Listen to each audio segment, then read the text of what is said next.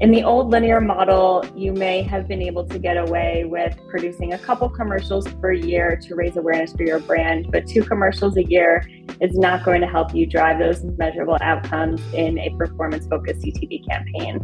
That's Alana Roth, Senior Customer Success Manager at Mountain, our sponsor on this episode of the Modern Retail Podcast. Later in the show, Custom talks with Alana about how CTV video is transforming creative strategies for marketers and advertisers.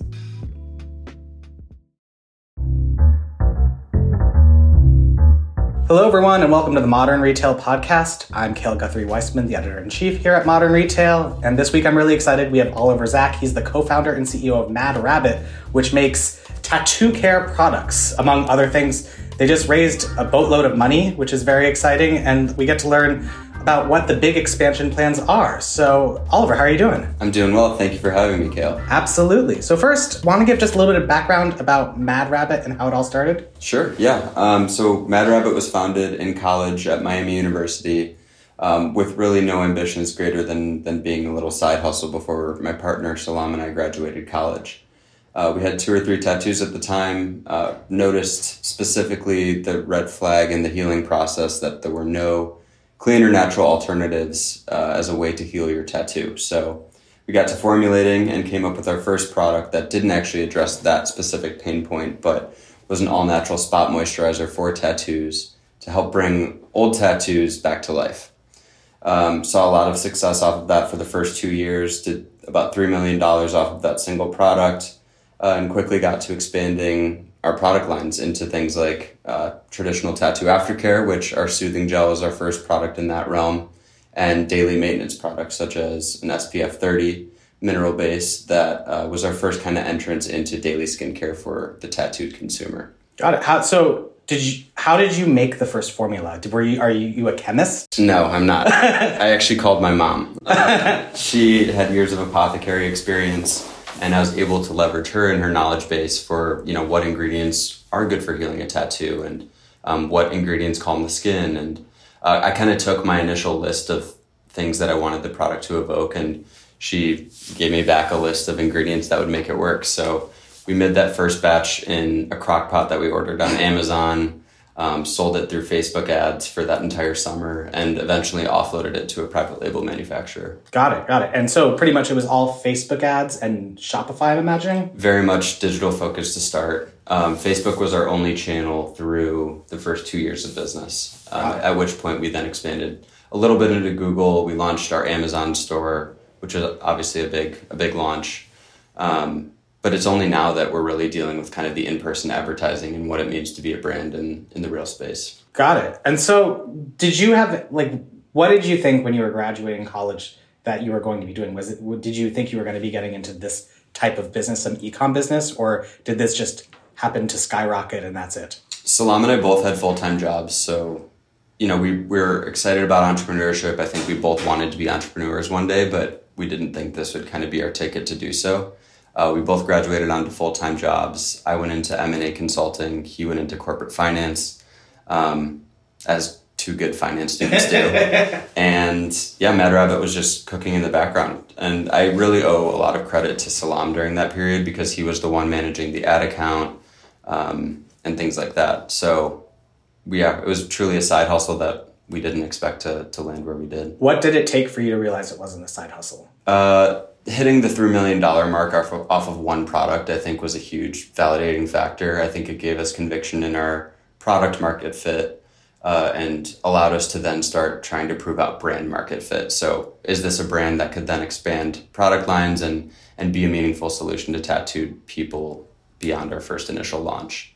Outside of that, the callback from Shark Tank was definitely a big milestone for us. And that's definitely where it made a little bit easier to quit my job and tell my parents. So did you not quit your job until after Shark Tank? And first we should start, you were on Shark Tank. I know this, but I don't know if our listeners know this. So want to give the full story? Sure.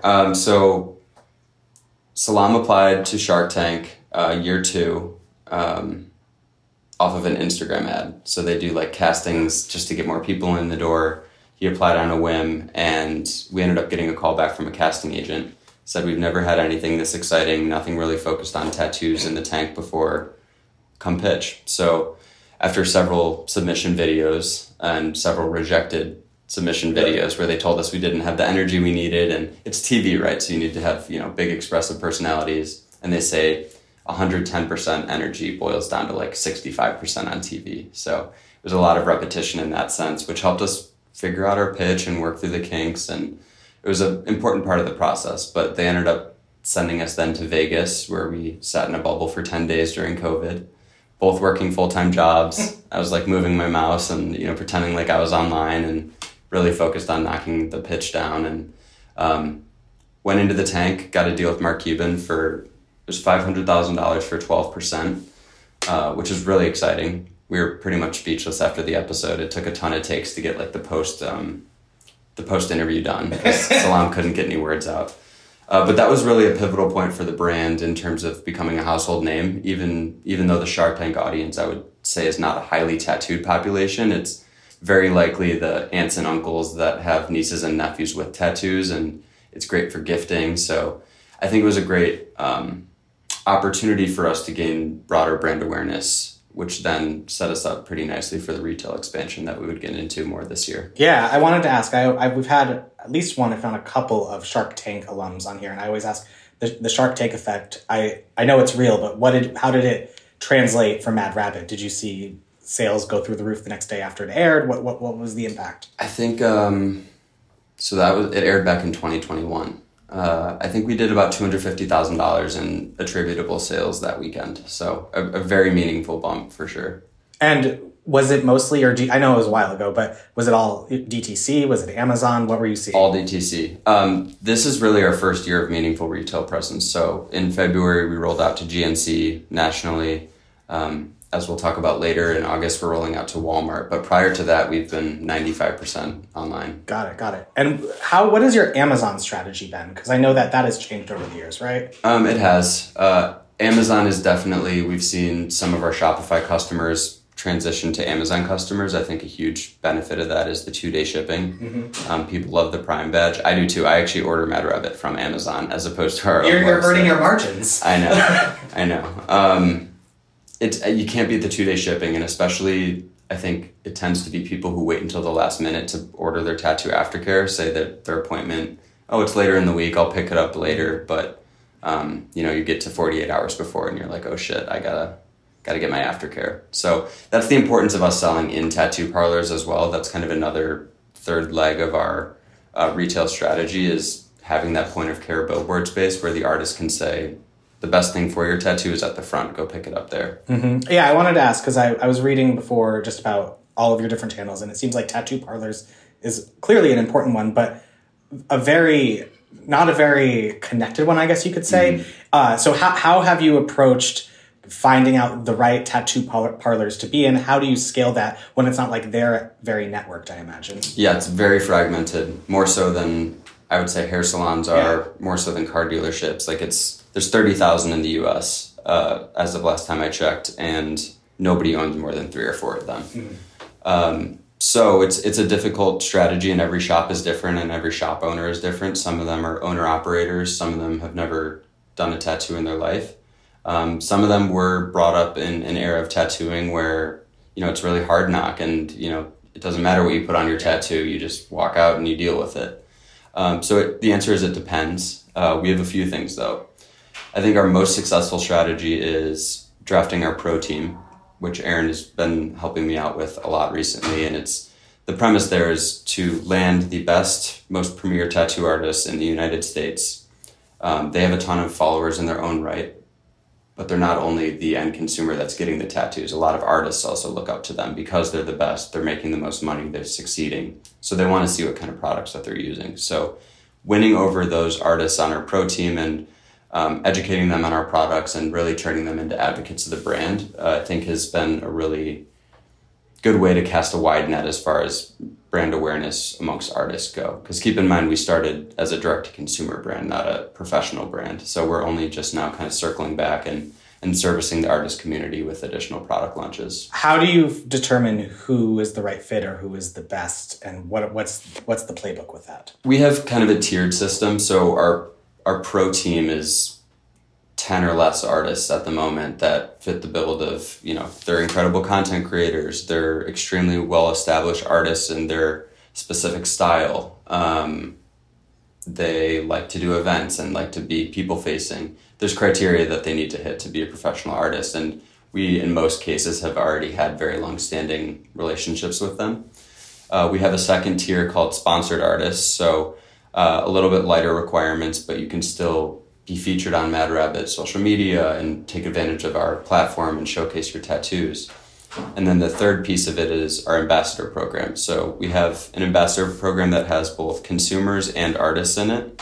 Both of them are very big fans of the brand and want to help out. But most of their contracts revolve around creating content, posting UGC, sharing the brand, and they get awarded brand points, which they can then redeem on free product, merch, etc. Got it. And how does, with the first tier, is that like a very traditional, you're paying them to talk about your product, or how does it all work? We pay them, but I would say we probably pay them more for the content burden that we put on them. They already use all of our products. Most of them already sell it in their shops. Quite a few of them actually have their own tattoo parlors that they retail our products through. But we're more interested in is really compensating them for their time that they spend with us. So it's a nominal check. It's probably, they could make that much money in a couple tattoos. That's clearly not why they're doing it. It's to be a part of a brand that is moving the future forward as far as tattoo care. So this is a space that before us, petroleum jelly was the leading recommendation for the last 40 years.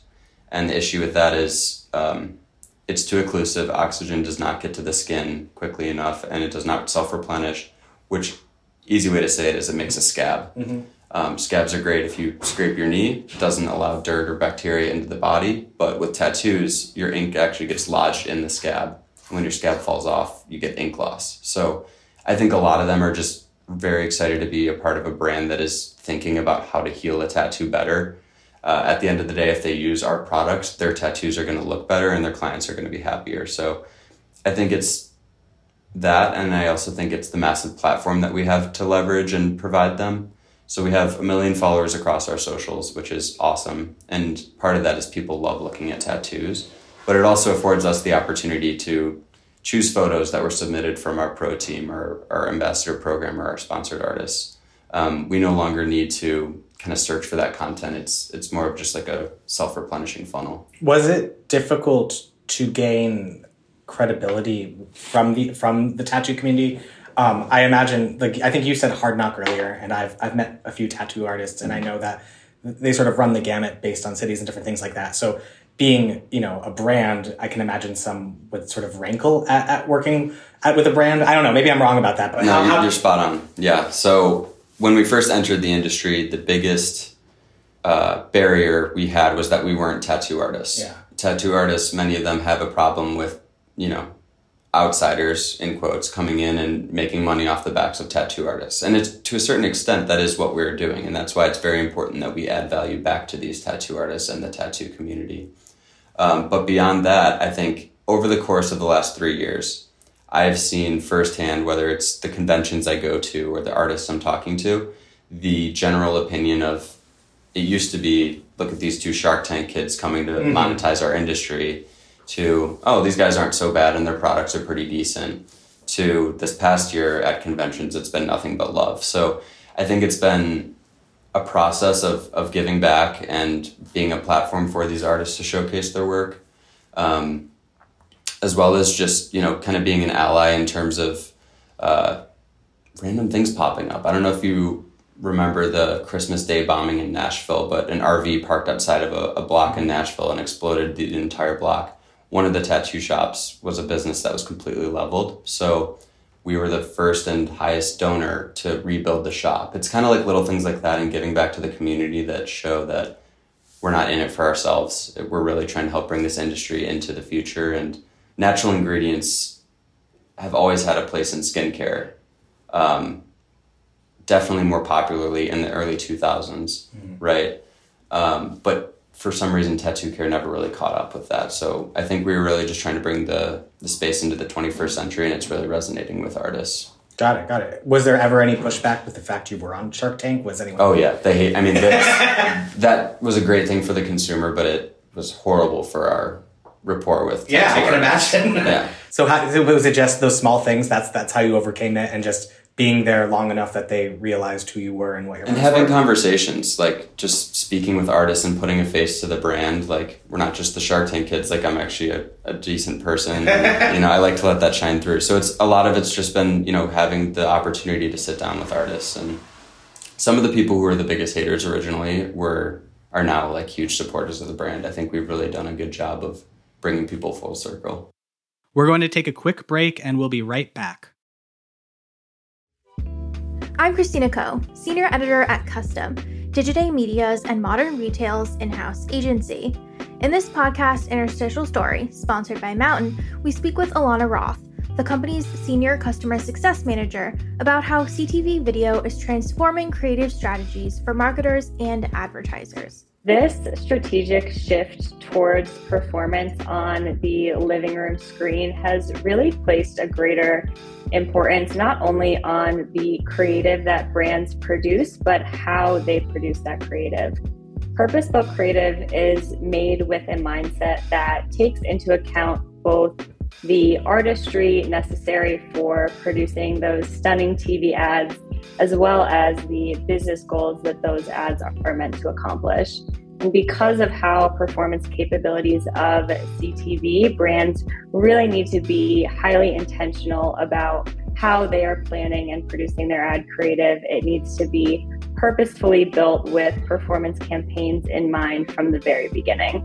On top of understanding the intentionality behind purpose-built creative strategies, retailers need to ensure that they are taking note of performance goals first and then building out the creative process from there for the most optimal results. You can't produce purpose-built creative without first knowing your performance goals.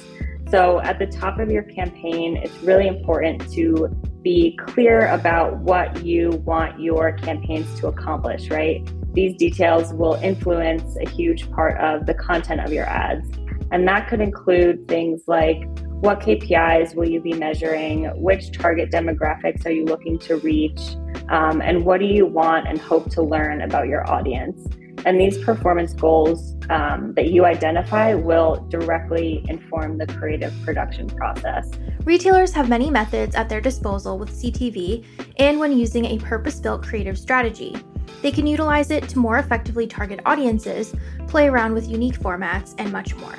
Every ad needs to hook the audience within the first 3 to 5 seconds. This is especially important on CTV as that hook kind of rips viewers' attention away from their phones and back to the TV screen. For example, if you know at the start of your campaign that you want to attract Gen Z and baby boomer audiences, then you can kind of strategize your creative productions. You produce multiple variations of your hook tailor-made for these different target audiences, right? By producing variations, you can stay creatively agile, really tactfully swapping out hooks to drive increased performance if the ad isn't pushing the needle on your objectives. When it comes to formats, I think unboxing videos are always a popular style for retailers specifically. This style where the viewer watches someone open a package and explore the products inside, I think establishes a layer of authenticity within your creatives because it feels user-generated as if the ad was kind of organically made by an actual customer. And these unboxing videos are also a great format for purpose-built creative, right? As you can feature a wide assortment of products for various evergreen or seasonal promotions, really easily swapping out on-screen text, graphics, CTAs to drive better performance. You've been listening to Alana Roth, Senior Customer Success Manager at Mountain, our sponsor on this episode. And now, back to the Modern Retail Podcast.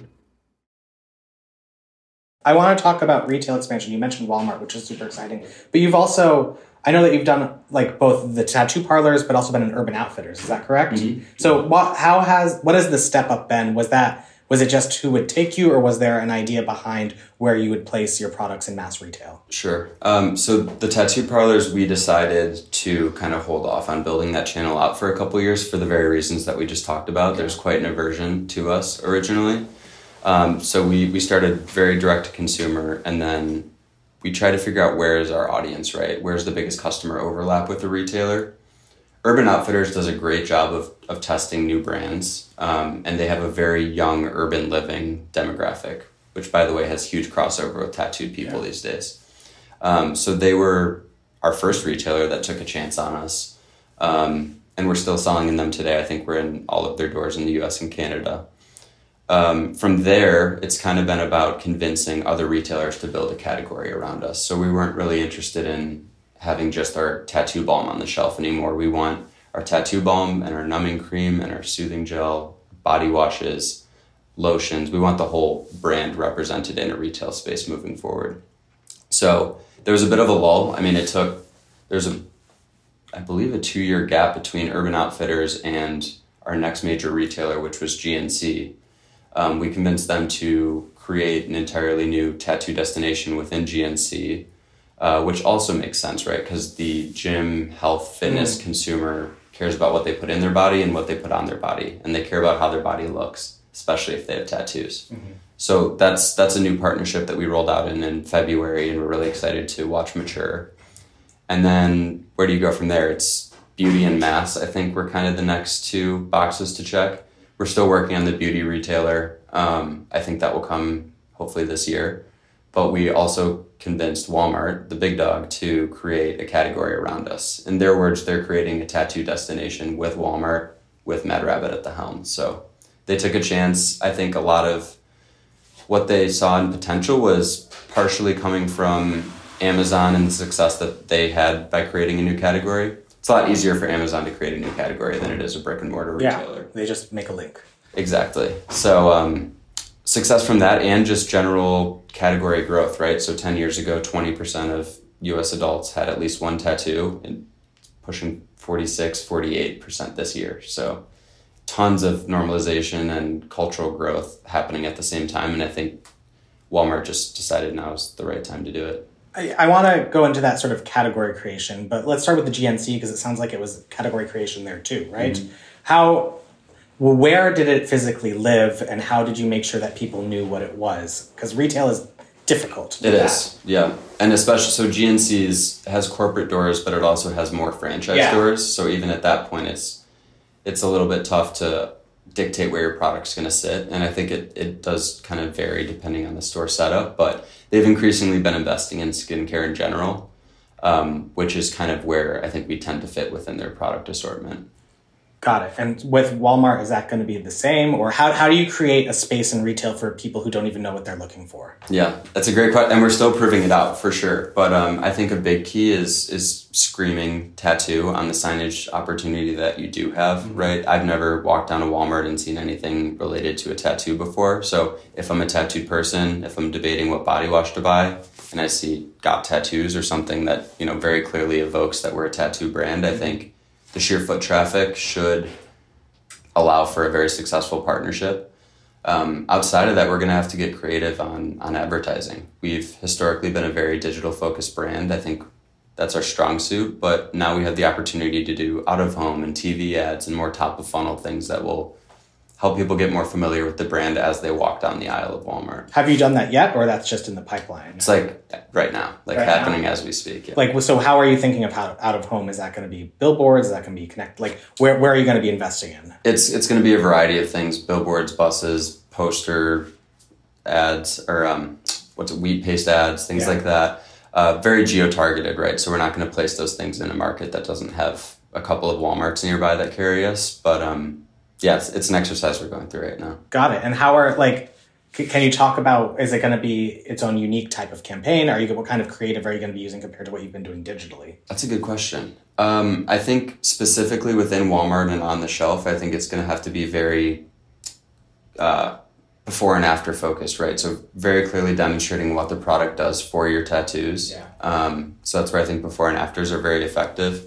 We have done some billboards in the past with some of the sports talent that we've worked with before. So we've shot NFL players and thrown up billboards of them in their home city.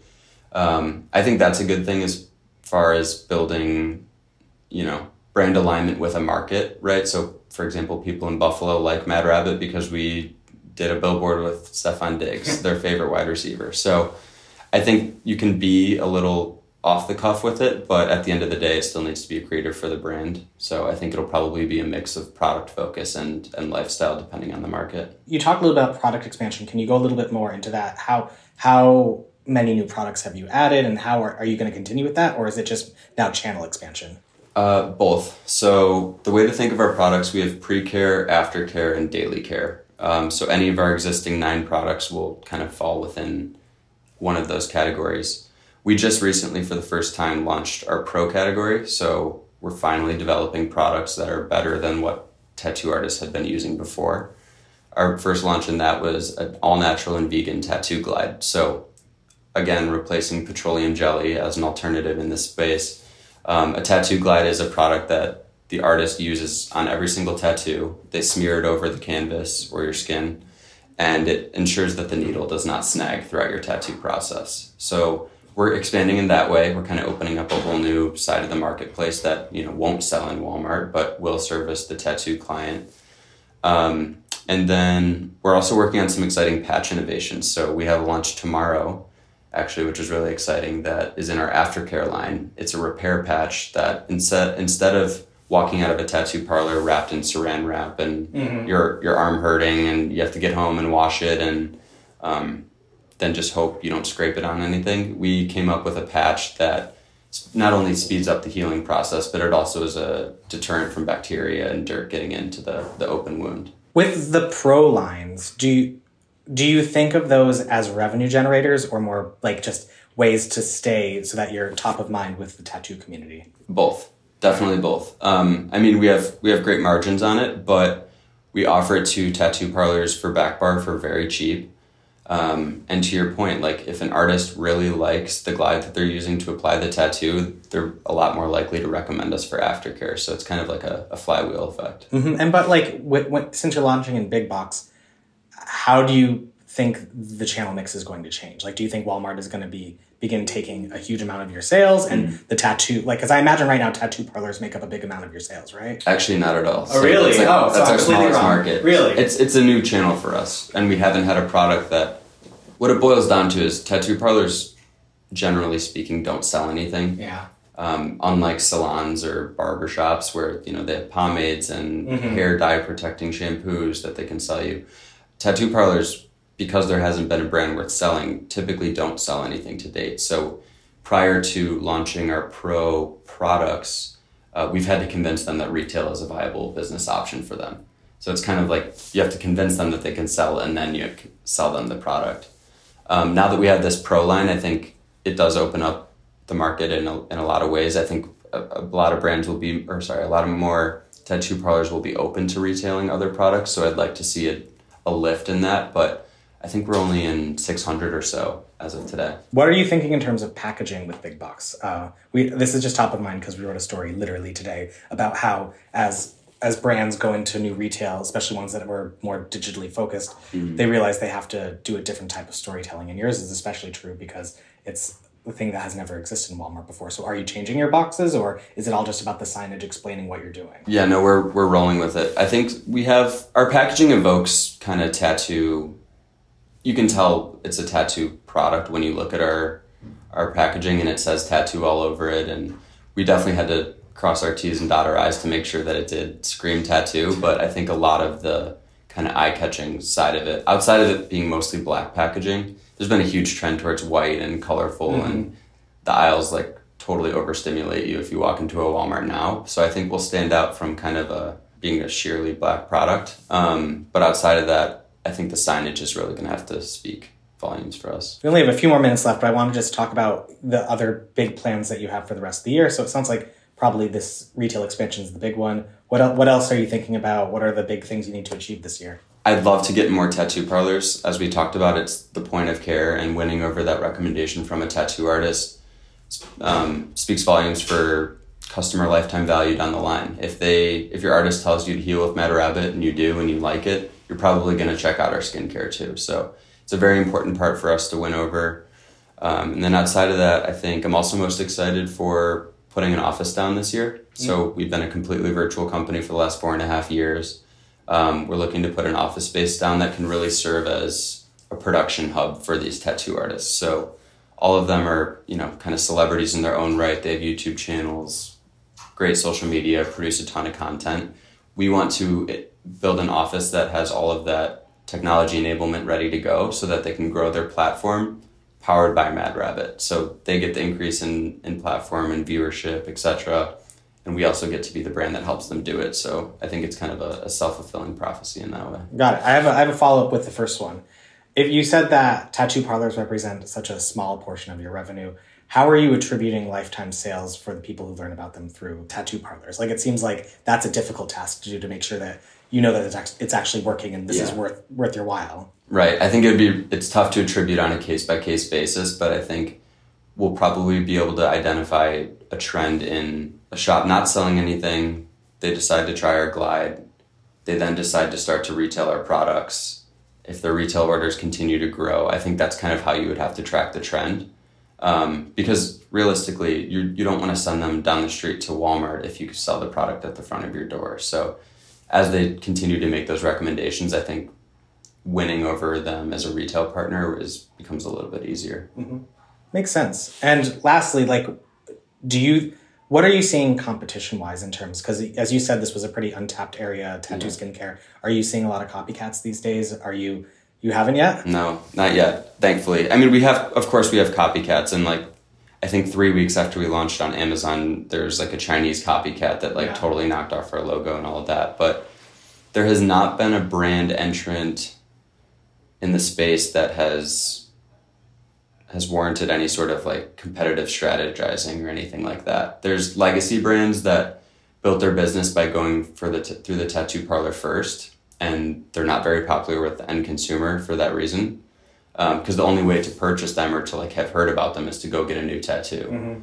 Mm-hmm. We kind of went the other way around, and I just, there's no specifically consumer facing brand that we're worried about right now, which is cool. You mentioned how Walmart's the first big box, but you also want to get to more beauty retailers. Mm-hmm. What do you think, I imagine an Ulta or a Sephora, it seems like a natural fit to me. What do you think it takes for them to finally sign on? And I'm surprised they didn't do it before Walmart, but what's going on there, and what do you think they need to see? So Ulta in particular, I know, has at least tried / carries 2 other tattoo care brands. Oh. One of them was a David Beckham brand that was just completely neglected and went defunct and fell off the shelves, and I haven't heard anything from it in 3 years. The other one is a competitor that, quite frankly, I would have expected to do more volume through Ulta, and I think they probably share that same expectation. Mm-hmm. So it's kind of like swinging twice and being scared to take your third swing and strike out. But we're back in early talks with them again. So I think there's a chance that they take a stab at us, and I think there's a place for tattoo care and beauty, right? That's not just men that we're selling to, right? Women have tattoos too, and a lot of women shop at beauty. But I also would say that beauty stores are now opening up to men more so than ever before. And so I think that I think you're totally right that a lot of women have tattoos, but also it strikes me that you go to a Sephora, you go to an Ulta, and you see more men there looking for a face wash or something like that. Totally. So anyway, well, this has been a fascinating conversation, Oliver. Thank you so much for joining. Likewise. Thank you, Kale. And thank you for listening to this episode of the Modern Retail Podcast, a show by Digiday. If you haven't already, please do subscribe and head to Apple Podcasts to leave us a review and a rating. See you next week.